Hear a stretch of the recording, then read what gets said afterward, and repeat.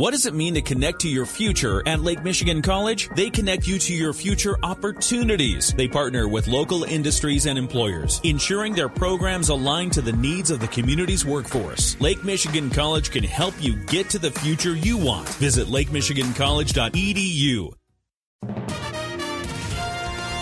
WSJM News Now. Team coverage from the WSJM Newsroom on News Talk Sports 94.9 WSJM. In the WSJM Newsroom, I'm Dave Wolf. Small businesses in Michigan are adjusting schedules and using automation more because of labor shortages. That's according to the president and CEO of the Small Business Administration of Michigan, Brian Calley. There have been a lot of storm clouds on the horizon with labor shortages and rising costs. Also, some regulatory changes that are being proposed at the state and federal level that make it more difficult to be successful. But entrepreneurs are innovators. They are also tend to be very optimistic people, creative and determined. Kelly says with the repeal of right to work coming next year, he says it'll make it less attractive for major investments in Michigan. The Berrien County Board of Commissioners has honored a fallen road worker by naming a stretch of Redwood Trail near Berrien Springs for him. At a meeting last week, Commissioners approved the resolution naming Redbud Trail from Snow Road to Grange Road the Mac Isom Memorial Trail. Isom was a 24-year veteran of the Berrien County Road Department, was struck by a vehicle and killed while trying to clear a tree from Redbud Trail on July 20th of 2022. Commissioner Jim Curran read from the resolution. He was known for his ability to operate any piece of equipment and would willingly take on any job asked of him. The commission then renamed the road for Isom. His family was present for the moment, and Commissioner Terry Freeling addressed them. Thank you for sharing Mac with all of us. We appreciate it. Freeling called Isom a good old Baroda boy. Adding language in the resolution saluting him for his service and contributions to the community was absolutely true. A framed copy of the resolution was presented to Isom's family at the meeting by Freeling and Curran.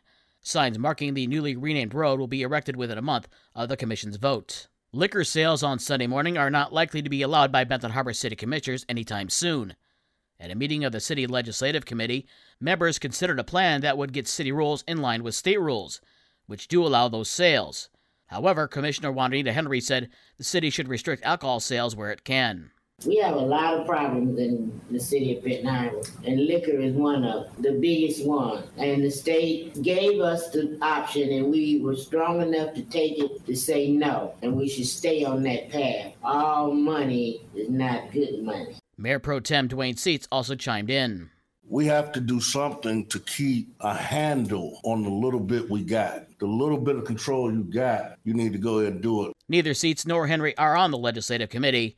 However, committee member and City Commissioner Sharon Henderson agreed with them, saying that there are too many establishments that sell liquor in the city, and the city doesn't want any more. The committee was considering the issue to get local rules in line with state rules on alcohol. The commission in 2010 approved a resolution stating its intent to continue the Sunday morning prohibition, and it looks like that won't change. The Unified Civics Monuments Project, which is building monuments to Dr. Martin Luther King Jr., is planning a Unity Walk for May 21st. Organizers of the walk say it'll be the first in a series to be held every third Sunday throughout the summer as the installation of the monuments gets close. The walk next Sunday will go from Dwight Pete Mitchell City Center Park in Benton Harbor to the Margaret B. Upton Arboretum in St. Joseph. The sites of the Dr. Martin Luther King Jr. monuments scheduled to be unveiled next summer. It'll take place from 3 to 5 p.m. with light refreshments and a return shuttle offered to take people back to Benton Harbor from St. Joseph.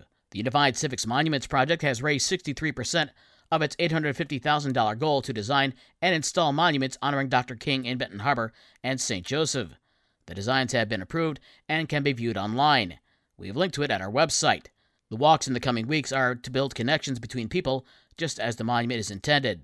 And if you like tulips, you might want to head over to Holland in West Michigan. Tulip time is now underway with 4.5 million tulips throughout town and other events. Executive Director Glenn Aurda says the cold weather really hasn't hurt the tulips. The flower tulip, interestingly enough, opens up during the day with the sun and the heat and closes back up at night. It's unlike other flowers that once they open, they stay open. So they don't mind this cool weather at all. So it's been just fine. Everything's in bloom now. I'd say we're going to be at peak bloom this weekend. Tulip time features an artisan market, a tulip immersion garden, entertainment, fireworks, and a couple of parades. The festival runs through May 14th, which is on Mother's Day. In the WSJM Newsroom, I'm Dave Wolf.